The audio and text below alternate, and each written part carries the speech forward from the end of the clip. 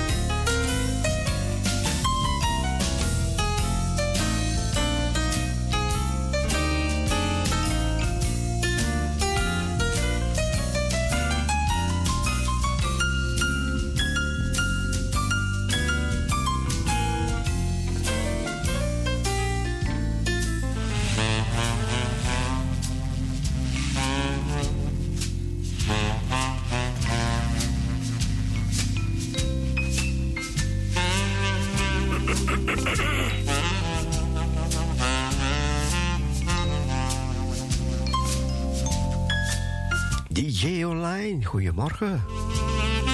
Hartelijk welkom. We zijn tot de klok van 9 uur.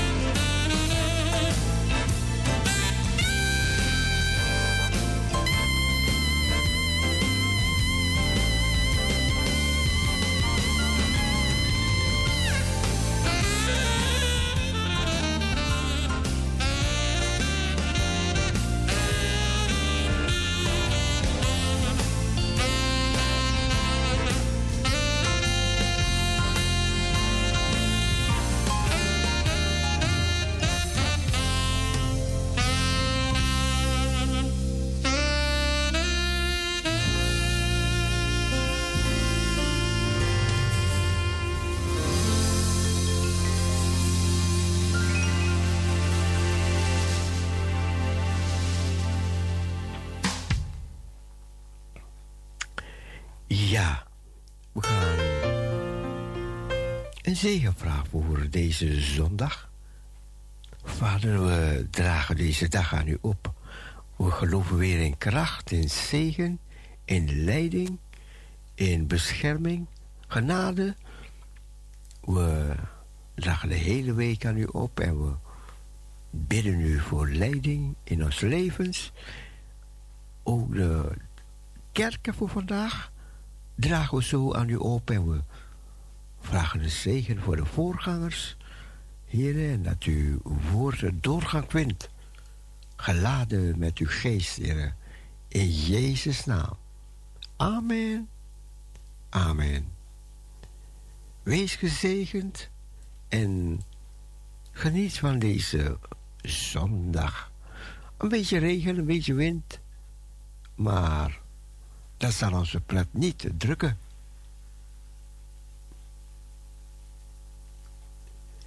Music for the family. Zegen ons met liefde.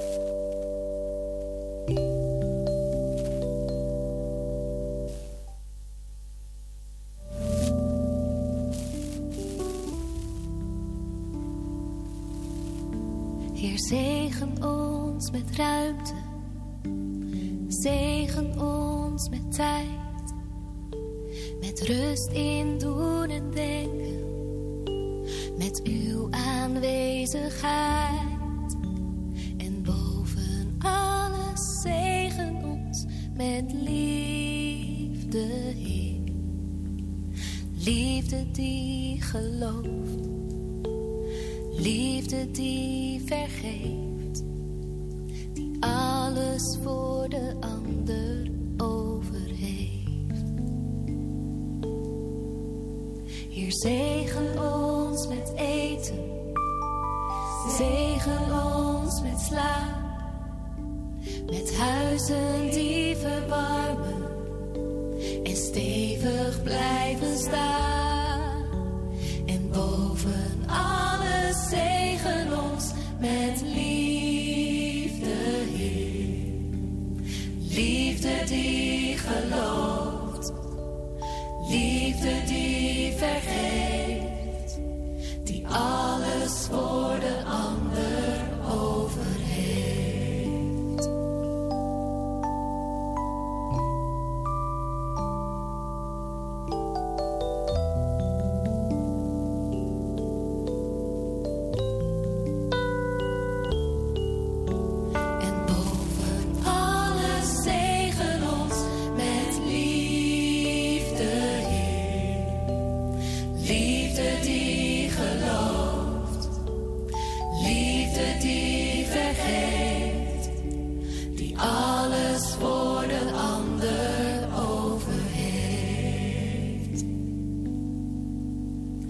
Zegen ons met vrede, zegen ons met licht, met ogen voor uw toekomst, juist als het donker is.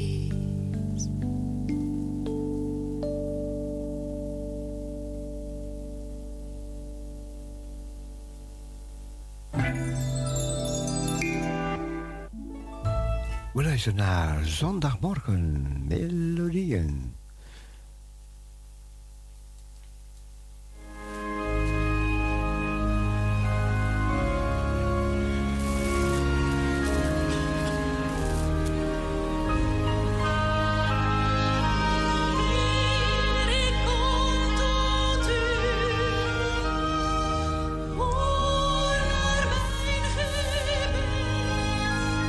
Vergeef ons zonde nu.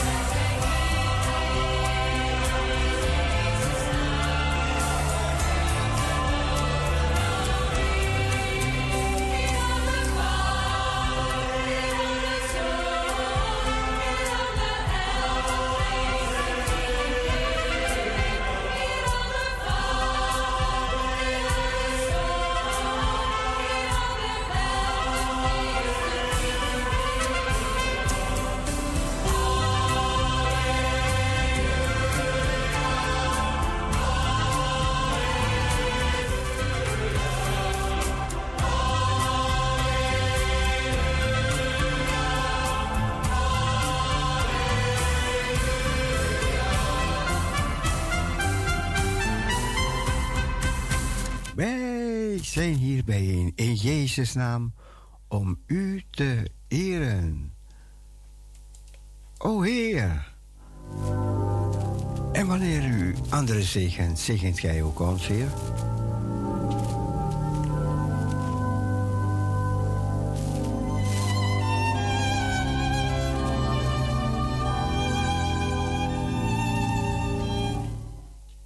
Parousia, goedemorgen.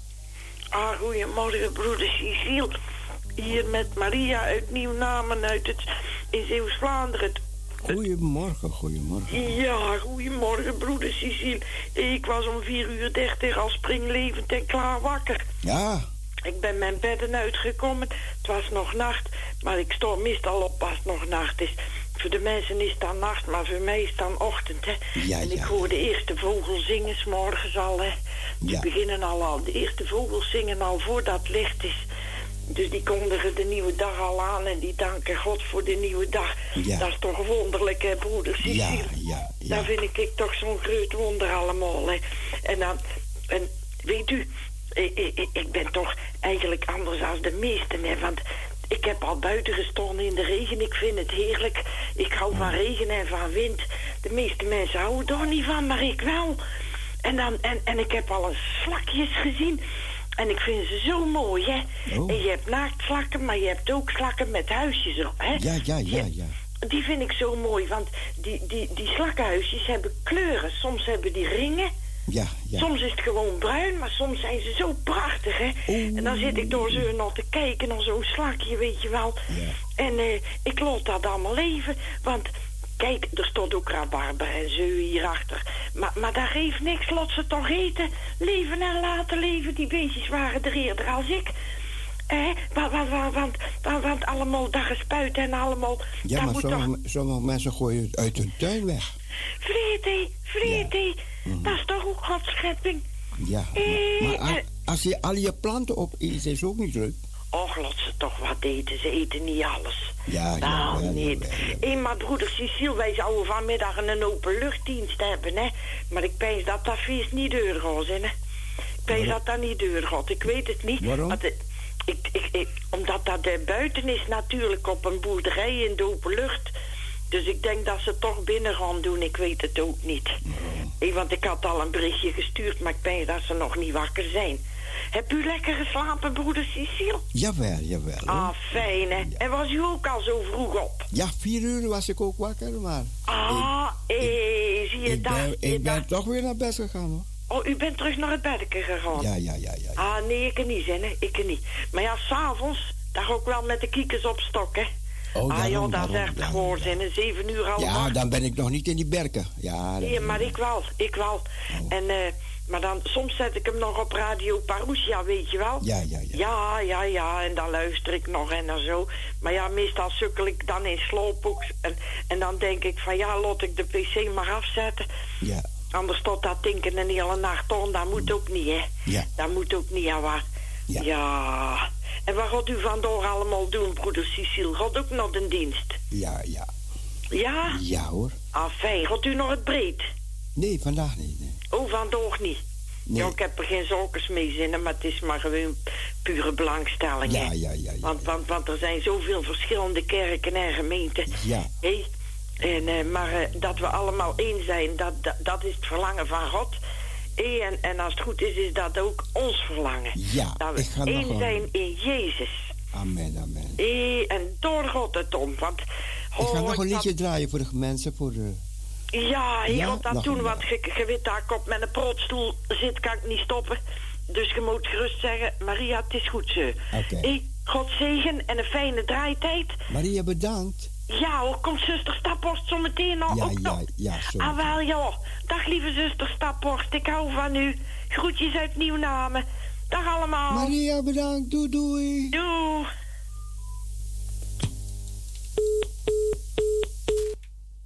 Ja, dat was een babbeltje met Maria uit Zeeland. Ja, en dan gaan we weer verder.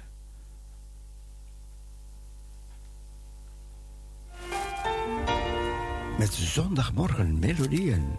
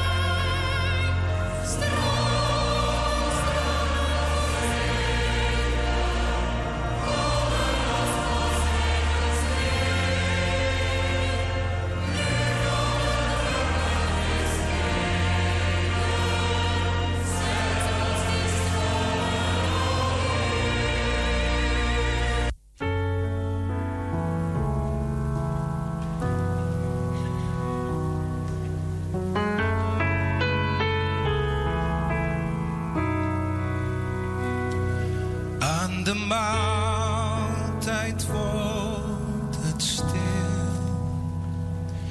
Als de meester knielen wil en vol liefde als een knecht elk apart de voeten wast en zegt: dit is wat ik wil dat jullie doen. Dit is waarom ik bij jullie neerkniel. Dit is hoe mijn kerk behoort te zijn. Dit is wat de wereld ziet van mij. Als je mij gaat volgen, toon mijn liefde aan de ander, dien de ander. Zo heb ik ook jou lief gehad. Heb elkaar lief, wat er ook gebeurt.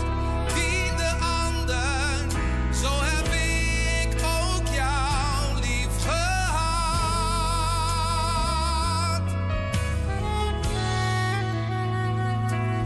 In de wereld wordt het stil als wij doen wat Jezus wil en gaan dienen als een knecht, zoals Hij ons heeft gezegd. Hij zei: dit is wat ik wil dat jullie doen. Dit is waarom ik bij jullie neerkniel.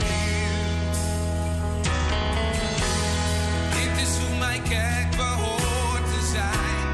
Dit is wat de wereld ziet van mij.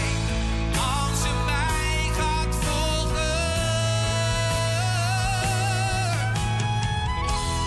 toon mijn liefde aan de ander, dien de ander. Zo heb ik ook jou lief gehad. Heb elkaar lief, wat er ook gebeurt. Dien de ander, zo heb ik ook jou lief gehad. Zo heb ik ook jou lief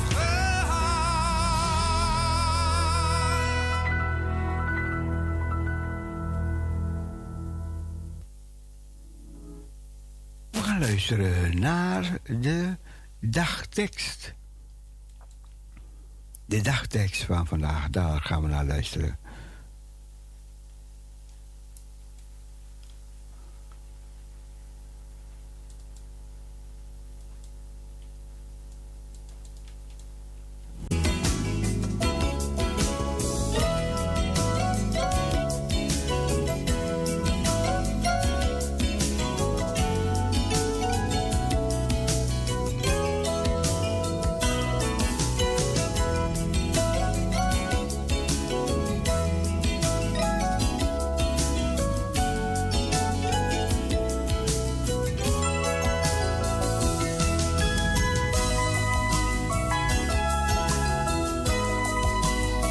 Parousia, goedemorgen. Goedemorgen, broeder Cecile. Good morning. Good morning, good morning. Gramorgo. Ja, gramorgo.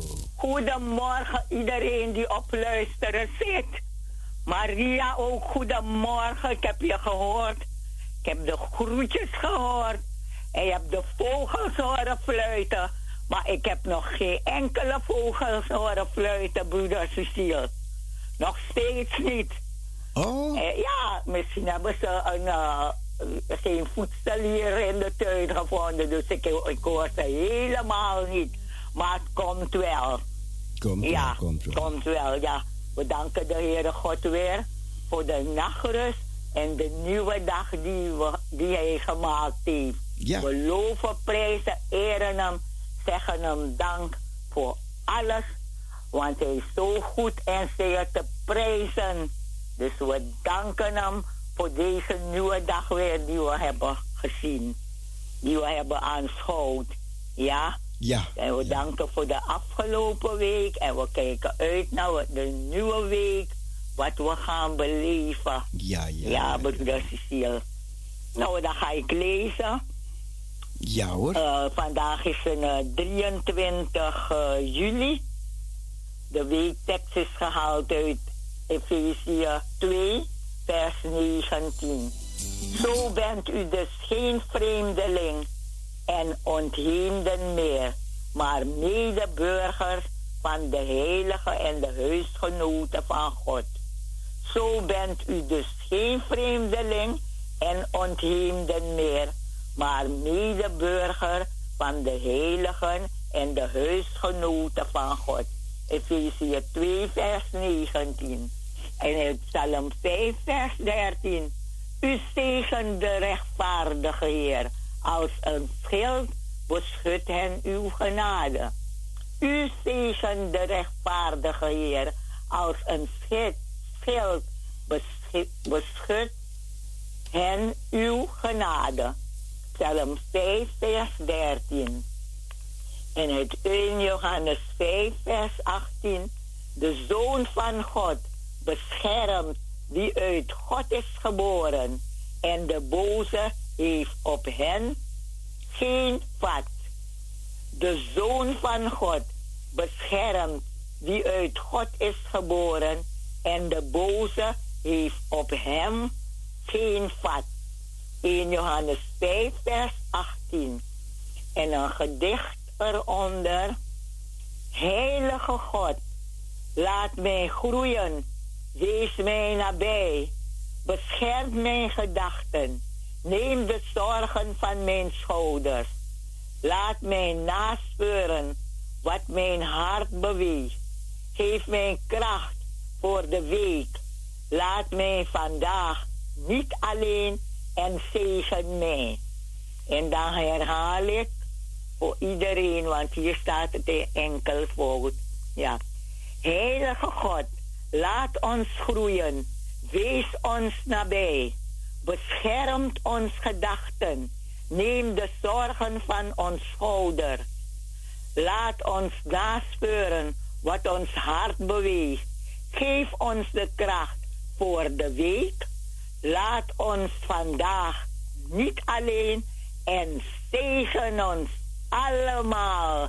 Amen, broeder Cecile. Amen. Ja, dat was de weektekst, de dagtekst en de leertekst en een bijbehorende tekst. Vandaag zondag 23 juli. Ja. Broeder Cecile, dan wens ik iedereen Gods rijkste zegen. Wie naar de kerk gaat en wie ook thuis blijft. Er is veel op televisie, op radio. En ik wens iedereen een gezegende dag, een gezegende zondag. U ook, broeder Cecile, een gezegende dag, een gezegende zondag en een gezegende draaitijd. Dank u. Ja, ook bedankt. Bogo bogo blessie voor iedereen die op luisteren is, waar ze ook zijn. Ja hoor. Ja, broeder Cecile. En dan denkt u aan de thee. Ja. En dan gaan we vrolijk verder luisteren. Ja, geniet ervan. Ja, broeder Cecile. Ja, dag. Dag Cecilio. Doei. Ja, doei.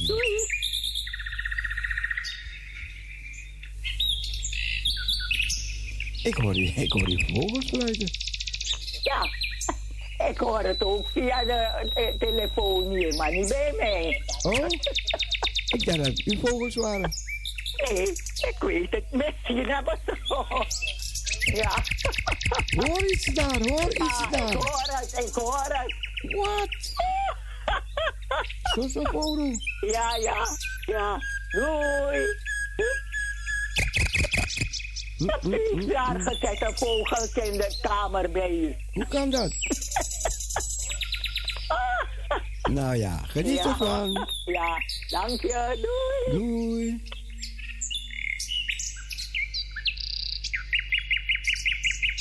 Nou. Allemaal vogeltjes. Allemaal vogeltjes.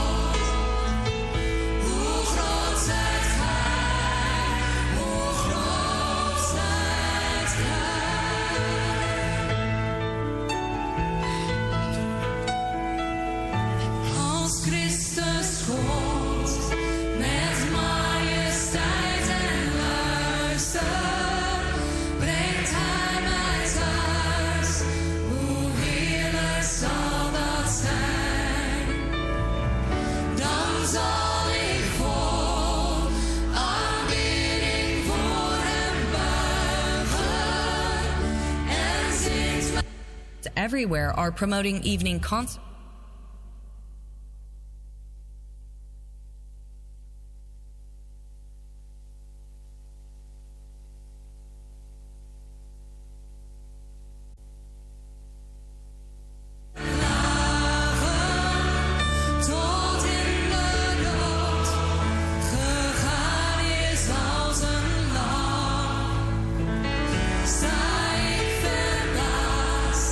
Dat hij mijn schuld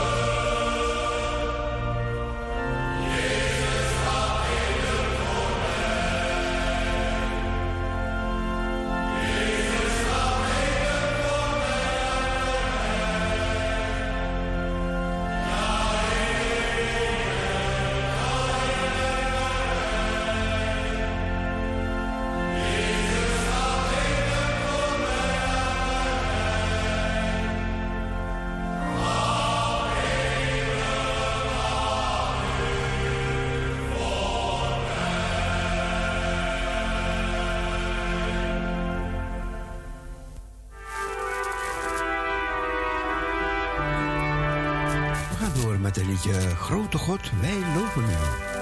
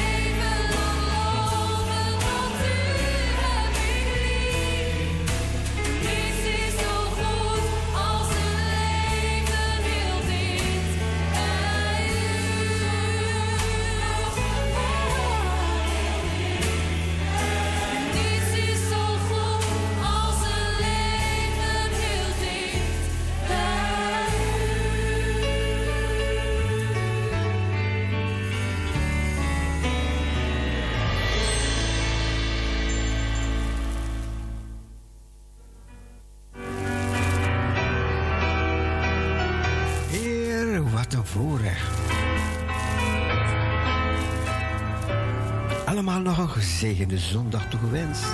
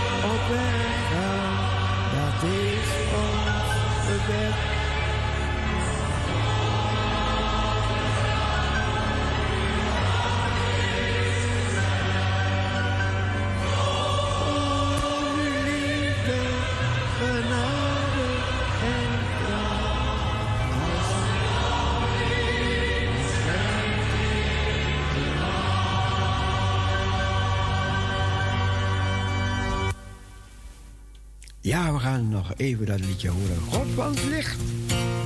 In mijn twijfels, mijn verdriet, in mijn falen ontbreekt u niet.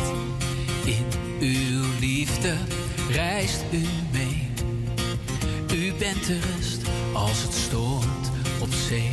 Oh, oh, u bent de rust als het stormt op zee.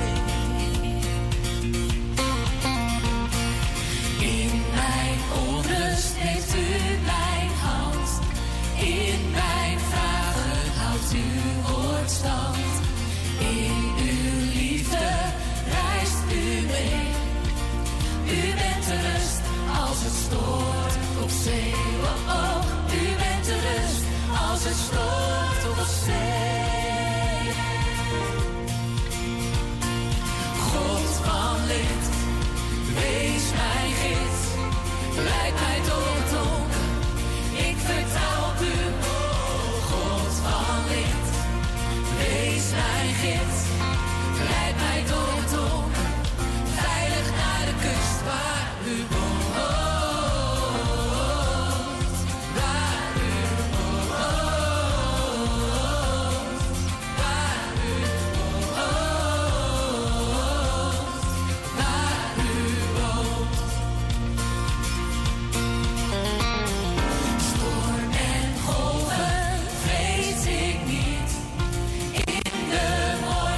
Zing ik mijn lied. In uw liefde reist u mee. U bent de rust als het stormt op zee. Oh, oh, u bent de rust als het stormt op zee. God van licht, wees mijn gids. Leid mij door het donker, ik vertrouw op u. Wees mijn gids, leid mij door het donker, veilig naar de kust waar u woont. Waar u woont.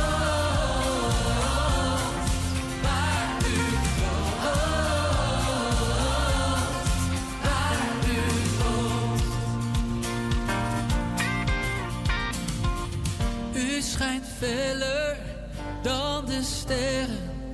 Heer, u leidt ons door de storm. U schijnt feller dan de sterren. Heer, u leidt ons door de storm. U schijnt feller dan de sterren. Heer, u leidt ons door de storm. U schijnt feller dan de sterren. Heer, u leidt ons door de storm.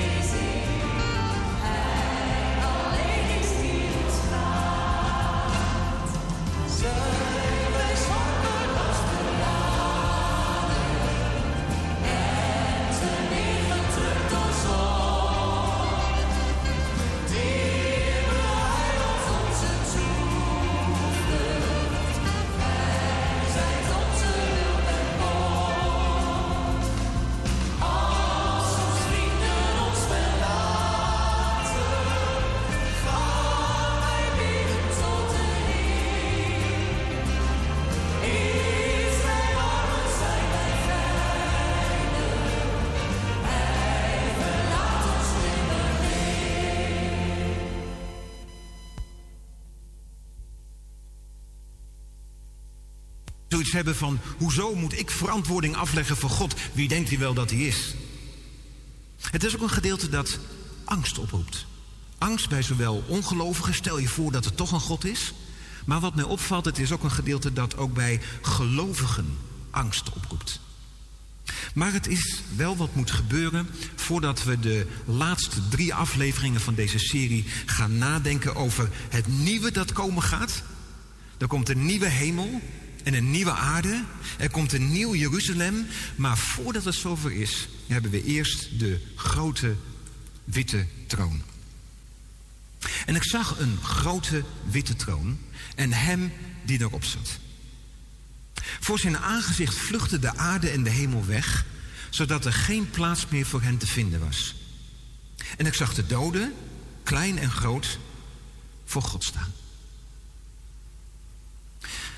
We lezen in Openbaring maar liefst 40 keer over de troon. De troon van God. We zijn daar eigenlijk al in Openbaring 4, hebben we daar voor het eerst iets over gezien. In dat hoofdstuk krijgt Johannes een rondleiding door de hemel. En het eerste wat hij dan ziet is de troon en iemand die erop zit. Het is de troon van de heerlijkheid, van de majesteit van God. En die troon komt steeds weer terug tot 40 keer toe. Het is de troon. Maar hier in Openbaring 20 lezen we niet over de troon, maar over een grote witte troon. Dat is dus een andere troon dan waar we tot nu toe steeds naar hebben gekeken. En wie zit er op deze troon? Dat is de Heer Jezus. En waarom we dat zo zeker weten? Nou, het is de troon waarvanuit het oordeel wordt uitgesproken over de mensen. En wat lezen we daarover in Johannes 5 vers 22? Want ook de Vader oordeelt niemand, maar heeft heel het oordeel aan de Zoon gegeven. Ik heb het een keer eerder gezegd, Jezus kwam bij zijn eerste komst als de redder van deze wereld. Dat is ook de betekenis van zijn naam, Jezus, redder. Bij zijn wederkomst zal hij terugkomen als de rechter van deze aarde. De apostel Petrus is op een dag in het huis van Cornelius, een Romeinse hoofdman, die geloofde in God. En die had Petrus uitgenodigd om meer over het evangelie te horen. En Petrus die gaat er naartoe en die houdt daar een hele uitleg over het evangelie. En moet je eens kijken wat Petrus dan op een gegeven moment zegt. En hij, en dan gaat het over Christus, hij heeft ons bevolen tot het volk te prediken en te getuigen dat hij degene is die door God is aangesteld tot een rechter over levenden en doden. En dat is wat we hier nu gaan zien bij de grote witte troon. Hier is Jezus die door God is aangesteld als de rechter over levenden en doden. Ook Paulus die wijst daarop in zijn bekende toespraak op de Areopagus in hartje Athene. En dan zegt hij op een gegeven moment dit, en ik val opnieuw even midden in een preek, maar dan zegt hij, omdat hij, de Heer en God, een dag vastgesteld heeft waarop hij de wereld rechtvaardig zal oordelen door een man die hij daartoe aangesteld heeft. Daarvan heeft hij aan allen het bewijs geleverd door hem uit de doden te doen opstaan. God heeft dus een dag vastgesteld. Met andere woorden, waarover we nu gaan lezen in Openbaring 20... deze dag die staat al in Gods agenda. Het is een dag waarop rechtvaardig geoordeeld zal gaan worden. En die dag is nu aangebroken. Dan even terug naar Openbaring 20 vers 11. Ik zag een grote witte troon en hem die erop zat. En dan iets heel bijzonders. Voor zijn aangezicht vluchtten de aarde en de hemel weg, zodat er geen plaats meer voor hen te vinden was. Wat betekent dit? We gaan er in de volgende aflevering veel uitgebreider op in. Maar dit is eigenlijk een vooraankondiging wat we gaan lezen aan het begin van Openbaring 21... als Johannes de nieuwe hemel en de nieuwe aarde tevoorschijn ziet komen. En dan zegt hij, want de eerste hemel en de eerste aarde waren voorbij gegaan. Dus terwijl die grote witte troon daar tevoorschijn komt en waar die precies zal zijn, dat wordt niet duidelijk gemaakt. Op dat moment zullen de aarde en de hemel wegvluchten en zullen dan voorbij zijn gegaan. Johannes die ziet niet alleen een grote witte troon. Hij ziet niet alleen iemand die erop zit, de Heer Jezus. Hij ziet niet alleen dat de aarde en de hemel wegvluchten. Hij ziet ook voor die grote witte troon doden. Klein en groot voor God staan. Over welke doden gaat het hier? Allereerst even, als hier gesproken wordt over doden, klein en groot, dan gaat het niet over hun lengte of hun leeftijd, maar dan gaat het over hun rangen en standen. Je kunt hier op aarde heel belangrijk zijn of onbelangrijk zijn, heel groot of heel klein zijn. Maar voor de grote witte troon valt alles weg en is iedereen gelijk. Maar over welke doden gaat het hier? Dan gaan we even terug naar de vorige aflevering, waarin we hebben nagedacht over de eerste opstanding, weet je nog. Maar de overigen van de doden, die werden niet weer levend, totdat de 1000 jaar tot een einde gekomen waren. En daar gaan we nu naar kijken. De doden die daar staan voor de troon, de grote witte troon, het zijn alle mensen die vanaf het begin van de mensheid tot aan het einde toe ooit hebben geleefd, maar zonder Christus zijn gestorven.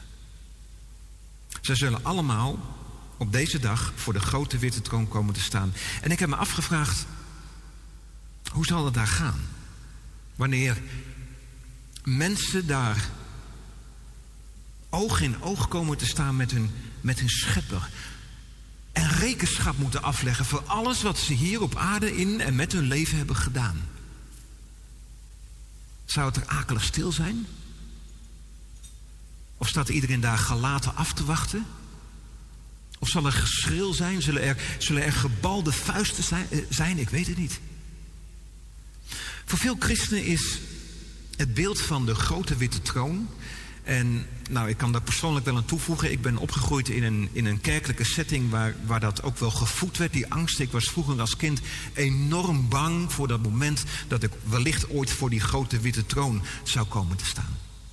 En dat heeft te maken met twijfel over het behoud. Ben ik echt wel een kind van God?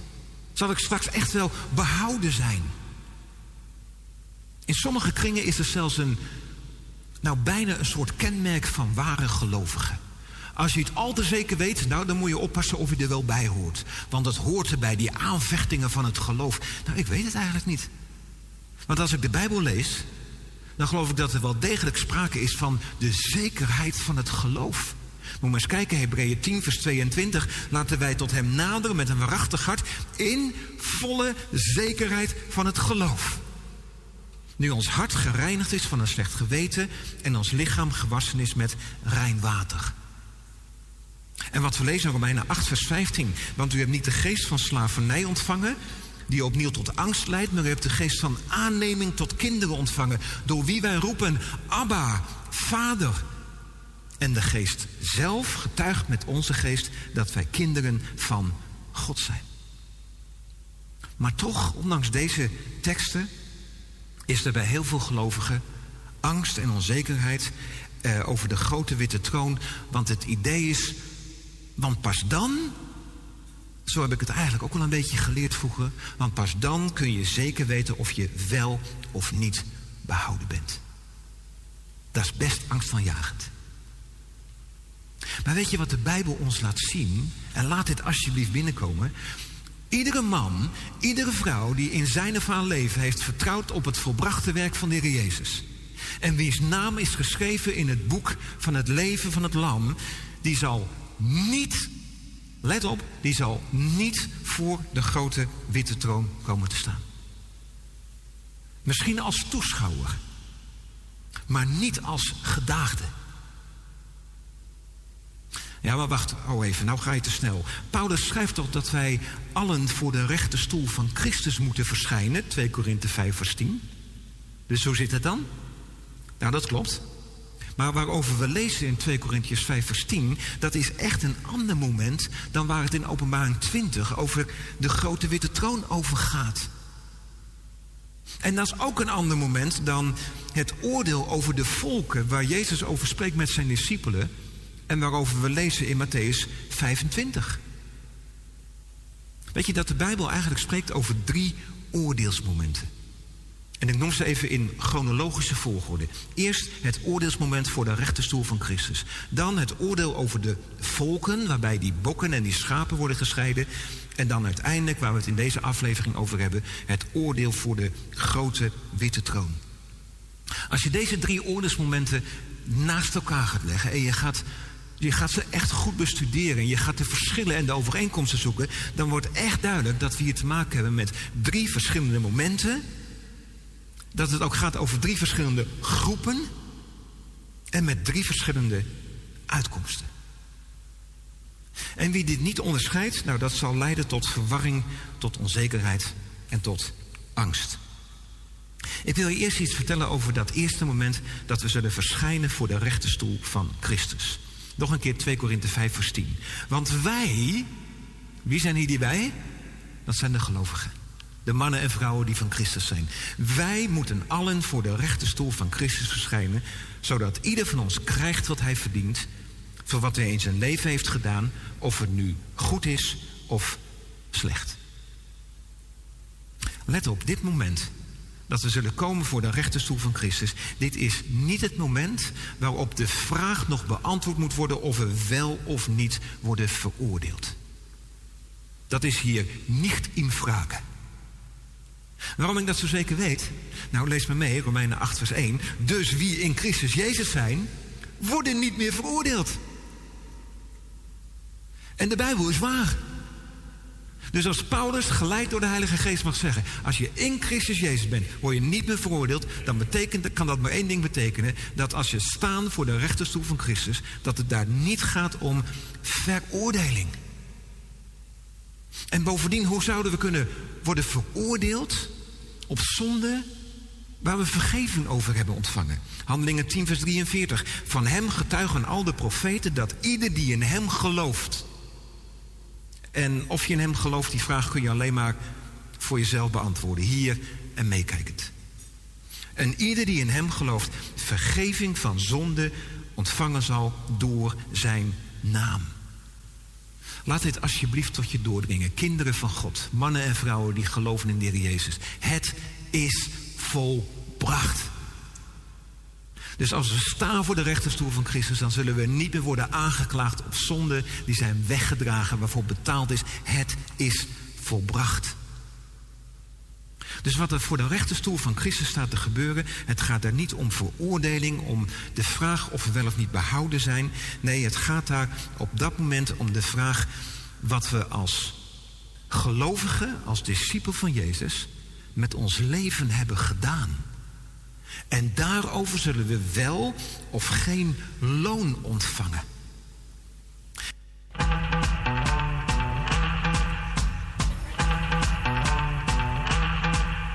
Doei. Live happy.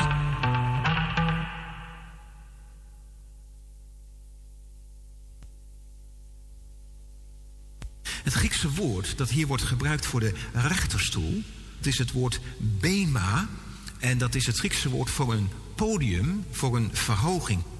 Je komt de bema ook tegen, heel opvallend, bij de Grieks-Olympische Spelen.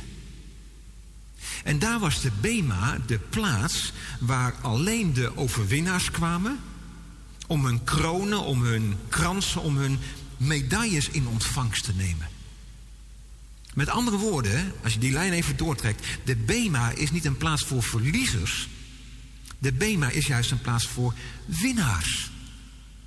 En dan gaan we even terug naar het begin van Openbaring, een van de eerste afleveringen, die 7 beloften voor wie overwint. En we hebben toen ontdekt dat we zijn overwinnaars niet omdat wij van die geestelijke krachtpatsers zijn. Nee, we zijn overwinnaars door hem die ons heeft liefgehad. We zijn in Christus meer dan overwinnaar. Dan even heel kort over dat tweede oordeelsmoment. Het oordeel over de volken waarbij de bokken en de schapen worden gescheiden. Ik zei net al, ik behandel deze 3 oordeelsmomenten in chronologische volgorde. Waar we het net over hebben gehad voor de rechterstoel van Christus. Het lijkt erop dat dat gaat plaatsvinden direct na de opname van de gemeente. Als we in de hemel aangekomen zijn. Dit moment waar we nu over gaan spreken, dat vindt plaats aan het begin van het 1000-jarig vrederijk. En dat zal straks duidelijk worden als we gaan lezen wat er over geschreven wordt. Wij lezen erover in Mattheüs 25 vanaf vers 31. Wanneer de Zoon des Mensen komen zal in zijn heerlijkheid en al de heiligen met hem, dan zal hij zitten op de troon van zijn heerlijkheid En voor hem zullen al de volken bijeengebracht worden. En hij zal ze van elkaar scheiden, zoals de herder de schapen van de bokken scheidt. Let op wat hier staat. Wie komen hier voor deze troon? Het gaat hier niet over Israël. Het gaat hier niet over de gelovigen. Nee, er staat hier heel nadrukkelijk: het zijn de volken die hier voor Jezus komen te staan. En wie zijn deze volken? De meeste uitleggers geven aan dat het hier gaat over de mensen die aan het einde van de grote verdrukking niet mee zijn gegaan in die strijd van de draak en de profeet en het beest en de valse profeet, in die opstand tegen God. Al die mensen die daarin niet zijn meegegaan, zeg maar de overlevenden van de grote verdrukking, deze volken komen hier voor de Zoon des Mensen te staan. En de bedoeling van dit oordeelsmoment is dat de bokken van de schapen worden gescheiden.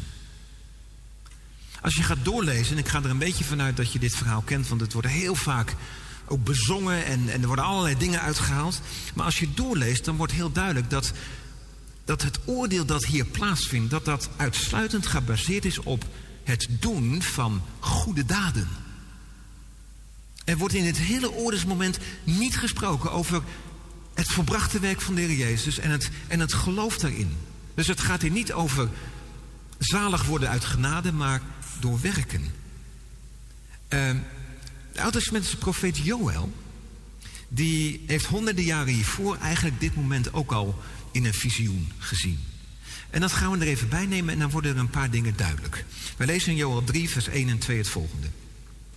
Want zie, in die dagen en in die tijd, als ik een omkeer zal brengen in de gevangenschap van Juda en Jeruzalem, zal ik alle heidenvolken bijeenbrengen, daarover hebben we gelezen in Openbaring 19, en hen doen afdalen naar het dal van Jozefat.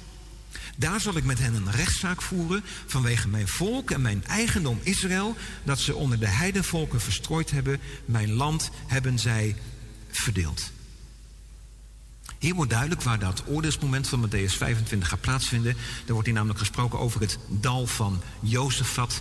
En de meeste uitleggers zijn het over eens dat dat gelijk staat aan de Kidron-vallei. Dat is het gebied tussen de Tempelberg en de Olijfberg.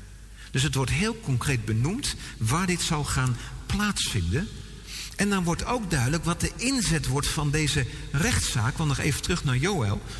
Wat zien we? Daar zal ik een rechtszaak voeren vanwege mijn volk en mijn eigendom Israël, dat ze onder de heidenvolken verstrooid hebben. Hier wordt duidelijk dat de volken hier worden geoordeeld door Jezus over hoe ze zijn omgegaan met Israël. En dat wordt heel erg duidelijk en ook bevestigd als we even doorlezen in Mattheüs 25... wat Jezus daarover zegt. Op een gegeven moment zegt Jezus, als je al deze dingen gedaan hebt, en dan worden er allerlei dingen genoemd als naakte kleding geven, gevangenen bezoeken, iemand een glas water geven, allemaal die bekende voorbeelden. En dan zegt Jezus daarover dit. En de koning zal, of als de mensen dan vragen, maar Heer, wanneer hebben we dat dan gedaan? We weten daar eigenlijk helemaal niks van. En dan zegt Jezus, voorwaar ik zeg u, voor zover u dit van één van deze geringste broeders van mij gedaan hebt, hebt u dat voor mij gedaan. Jezus was een Jood. Wie zijn de broeders van Jezus? Joden. Het gaat hier over hoe de volken zijn omgegaan met Israël. En ook andersom, als ze al die dingen niet hebben gedaan en ze zeggen tegen Jezus, maar wanneer hebben we u dan gezien? Wanneer hadden we dat kunnen doen? Nou, dan zal hij antwoorden van waar ik zeg u, voor zover u dit niet van één van deze geringste gedaan hebt, hebt u het ook niet voor mij gedaan. Tegen degenen die op een goede manier met Israël zijn omgegaan, zal hij dit zeggen. Dan zal de koning zeggen tegen hen die aan zijn rechterhand zijn, kom gezegende van mijn vader, beërf het koninkrijk dat voor u bestemd is vanaf de grondlegging van de wereld. Lettend op het moment waarop dit plaatsvindt en de context wordt het duidelijk dat deze mensen als overlevenden van de grote verdrukking het 1000 jaar vrederijk mogen ingaan en mogen meemaken. Weliswaar met nog niet verheerlijkte opstandingslichamen. We hebben een paar afleveringen terug iets over gezien. Weliswaar nog met een hart dat geneigd is tot alle kwaad. Ja, maar deze mensen mogen deel uitmaken van het 1000 jaar vrederijk. Ze mogen dat koninkrijk binnengaan. Maar voor degenen die geweigerd hebben Israël te steunen, geldt vers 41. Tegen hen zal hij zeggen, ga weg van mij, vervloekte in het eeuwige vuur dat voor de duivel en zijn engelen bestemd is. Heftig. En dan het derde en het finale rechtspraakmoment, de grote witte troon. Laat ik het zo zeggen, het moment van de waarheid is aangebroken. Voor een ieder die niet in zijn of haar leven in de Heer Jezus heeft geloofd. We lazen net dat alle doden van alle tijden bij de tweede opstanding dus voor die grote witte troon komen te staan. En dan lezen we nu verder in vers 12, waar we net gestopt zijn. En de doden werden geoordeeld overeenkomstig wat in de boeken geschreven stond, overeenkomstig hun werken. Dus wat Johannes voor zijn ogen ziet gebeuren, hij ziet boeken waarin de werken van alle mensen staan opgetekend. Het is een soort hemelse database waar geen enkele privacy-waakhond iets over te zeggen heeft. Alles is bekend. Ik geloof dat dit het moment is waar Jezus over sprak in Lucas 8 vers 17. Want er is niets verborgen wat niet openbaar zal worden. En er is niets geheim wat niet bekend zal worden en in de openbaarheid zal komen. Let op, ik zeg het nog een keer heel nadrukkelijk. Het gaat hier niet over beleden zonden van hen die Christus Jezus hebben aanvaard. Nogmaals, die komen sowieso niet voor de grote witte troon, maar los daarvan, beleden zonden zijn voor God weggedaan. Weet je hoe ver?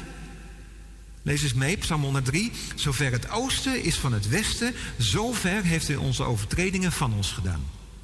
Ik vind het zo mooi dat hij niet staat, zover het noorden is verwijderd van het zuiden, want dan zou er een limiet zijn. Maar als ik naar het westen ga, wanneer heb ik het westen bereikt? Ik kan altijd blijven doorgaan naar het westen. En wanneer ik naar het oosten ga, wanneer heb ik het oosten bereikt? Zover het westen van het oosten is verwijderd. Zover, wauw, halleluja. Zover heeft hij onze overtredingen van ons weggedaan. En dan deze mooie tekst van Micha, de profeet Micha. Hij zal zich weer over ons ontfermen. Hij zal onze ongerechtigheden vertrappen. Ja, u zult al onze zonden werpen in de diepte van de zee. We zitten hier in de Koningkerk in Haarlem. Op bijna steenworp afstand hier vandaan is Corrie ten Boom opgegroeid. En Corrie ten Boom, onze geliefde zuster die nu bij de Heer is. Zij heeft bij deze tekst uit Micha die bekende uitspraak gedaan. Een bordje bij deze zee, verboden te vissen. Beleden zonden zijn voor eens en altijd weggedaan. Wat er bij de grote witte troon gebeurt, dat is dat voor de ongelovigen de mate van de straf wordt bepaald. Overeenkomstig met wat er in de boeken geschreven staat en overeenkomstig hun werken. We lezen straks over nog een boek dat daar zal zijn. En dat is het boek des levens. En waarom is dat boek des levens daar ook hier bij dit oordeelsmoment voor de grote witte troon? Nou, dat boek des levens wordt steeds geraadpleegd als bewijsstuk dat iemands naam niet in dat boek geschreven staat. Er is dus echt een bewijsstuk bij deze rechtspraak. Kijk, hier staat het. Of ik moet zeggen, hier staat het niet. Je naam staat niet geschreven in het boek des levens. En voor hen geldt het oordeel. We lezen verder in vers 13. En de zee gaf de doden die in haar waren. Ook de dood en het rijk van de dood gaven de doden die in haar waren. En ze werden geoordeeld, ieder overeenkomstig zijn werken. En de dood en het rijk van de dood werden in de poel van vuur geworpen. Dit is de tweede dood. En als iemand niet bleek ingeschreven te zijn in het boek des levens, werd hij in de poel van vuur geworpen. Snap je nou waarom ik deze aflevering begon met: dit is een gedeelte, als je dit leest, dat raakt je. Dit is zo definitief. Dit is zo het uur van de waarheid. En alle mensen, ook de zee moet een dode prijs geven. Alle mensen van alle tijden, ze zullen daar staan, behalve de gelovigen. We lezen ook over dat de dood en het rijk van de dood in de poel van vuur worden geworpen. De dood wordt hier bijna voorgesteld als een persoon, als een macht. Maar hier komt er een einde aan de macht van de dood. En het dodenrijk, dat is de plaats waar nu de zielen van de ongelovigen worden bewaard. Ook het dodenrijk moet in de poel van vuur worden geworpen. En dat geldt ook voor al die mensen wiens naam niet staat geschreven in het boek des levens. Ze worden in de poel van vuur geworpen. Uit het verslag van Johannes, als je dit zo leest, dan wordt duidelijk dat er verschillende gradaties zullen zijn van straf. Niet iedereen zal dezelfde straf krijgen. En dat wordt al duidelijk gemaakt door Jezus in Lucas 12, vers 47. En die slaaf die de wil van zijn Heer gekend heeft en geen voorbereidingen getroffen heeft en ook niet naar zijn wil gehandeld heeft, zal met veel slagen geslagen worden. Wie echter zijn wil niet gekend heeft en dingen gedaan heeft die slagen verdienen, zal met weinig slagen geslagen worden. Op een dag zegt Jezus over een stad waarvan de inwoners niet bereid waren om de discipelen te ontvangen, om naar hun woorden te luisteren, zegt Jezus dit: voorwaar ik zeg u, het zal voor het land van Sodom en Gomorra verdraaglijker zijn op de dag van het oordeel dan voor die stad. Maar hoe zit het dan met mensen die nooit van Jezus hebben gehoord? Hoe kan God ze nou aanspreken op iets wat ze niet weten? Ga er maar van uit en vertrouw er maar op dat ook dan God rechtvaardig zal zijn. We lezen in Romeinen 2 over mensen die nooit van Jezus hebben gehoord, maar dat ze toch niet te verontschuldigen zijn. Lees het maar eens na, Romeinen 2, want ze kunnen God leren kennen uit de schepping. En God heeft de wet in hun hart gelegd en ze hebben een geweten gekregen. God zal op een rechtvaardige wijze met deze mensen handelen. En wat dat betekent, dat is niet aan mij. Gelukkig niet. Maar ik geloof met mijn hele hart dat God rechtvaardig zal oordelen. Het is voor ons de opdracht om getuige te zijn. Om mensen te vertellen over Jezus. En het is aan de rechtvaardige en volmaakt liefdevolle God om te bepalen hoe Hij omgaat met de mensen die het evangelie nooit hebben gehoord. Nog een keer terug naar vers 14. Maar we lezen, dit is de tweede dood. En dat gaat dan over de poel van het vuur. Wat wordt ermee bedoeld? De eerste dood is wanneer mensen hun laatste adem uitblazen. En dan komen de zielen van de ongelovigen, wat we net hebben gezien, in het dodenrijk. Maar hier wordt er gesproken over een tweede dood. En dat is het moment dat je bent opgestaan in die tweede opstanding. En dat je na de rechtspraak voor de grote witte troon, dat je in de poel van vuur wordt geworpen. Wat het precies betekent? Er zijn theologen die zeggen dat betekent niet dat je tot in de eeuwigheid zult blijven branden, maar het is een omschrijving van dat je ophoudt te bestaan. Er is niets meer. En weer andere, misschien iets liberalere theologen die zeggen, ja, maar dit is tijdelijk. Het is een proces van loutering. En uiteindelijk eind goed al goed. Met alle respect. Maar dit is niet wat ik hier lees. En ik denk dat we ook maar gewoon, hoe zwaar dit misschien ook is, dat we het gewoon moeten lezen zoals het staat, in het vertrouwen dat God een rechtvaardige en een liefdevolle God is. Maar over die tweede dood. Ik ga weer even terug naar helemaal aan het begin van deze serie. Toen we die 7 beloften hebben gelezen voor wie overwint. Moest kijken wat er over geschreven staat in de brief aan Smyrna. Wie oren heeft, laat hij horen wat de geest tegen de gemeente zegt.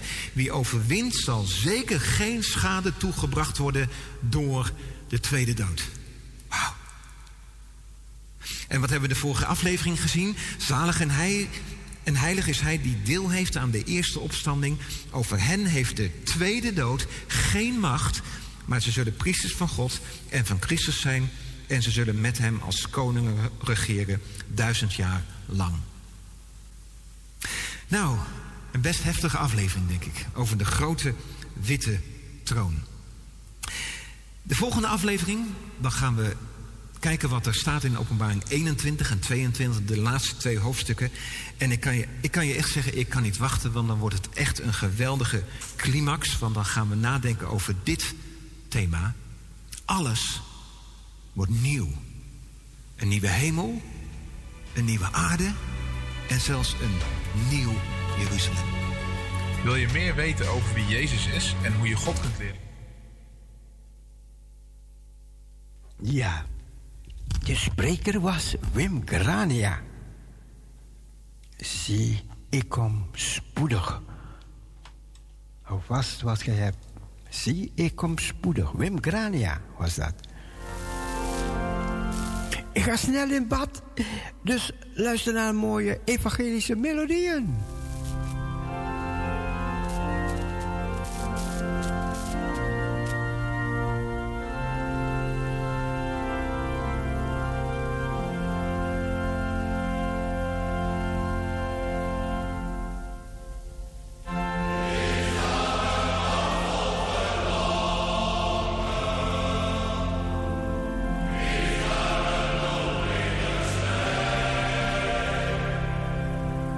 Oh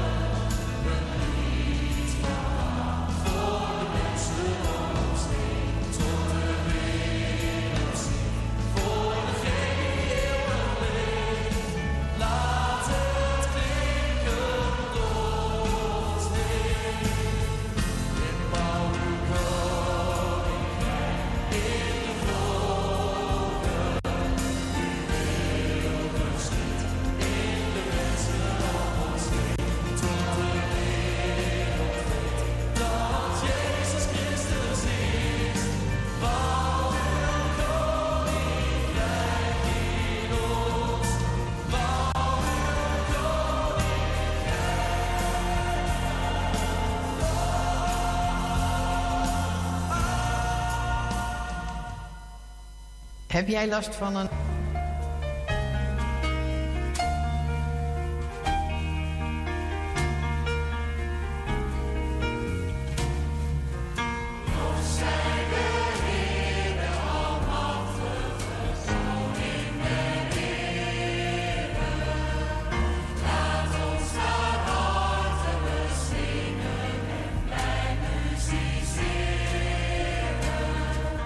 Komt dan een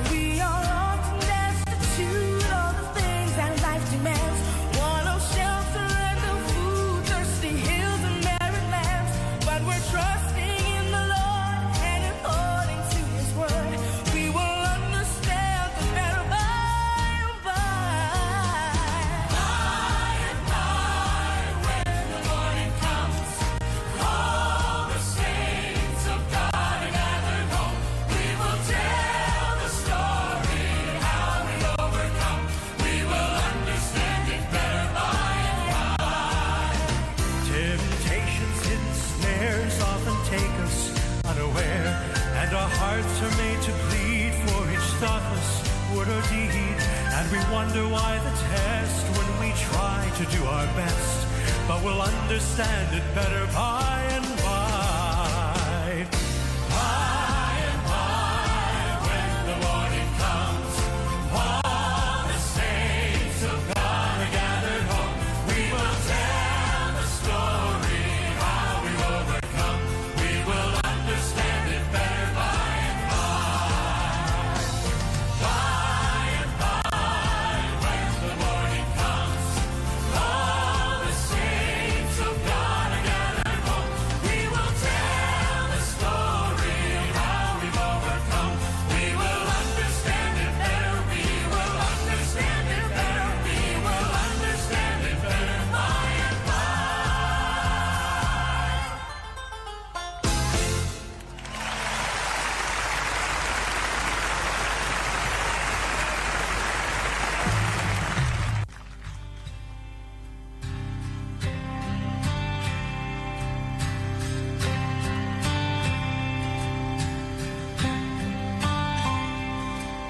The splendor of the King, clothed in majesty, let all the earth rejoice, all the earth rejoice. He wraps himself in light, and the darkness tries to hide. Trembles at his voice, it trembles at his voice. Sing, how great is our God. Sing with me, how great is our God. And all will see how great is our God.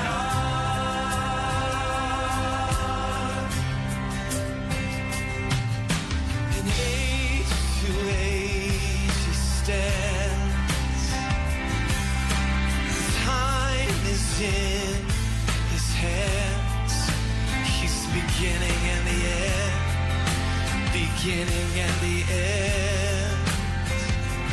The Godhead three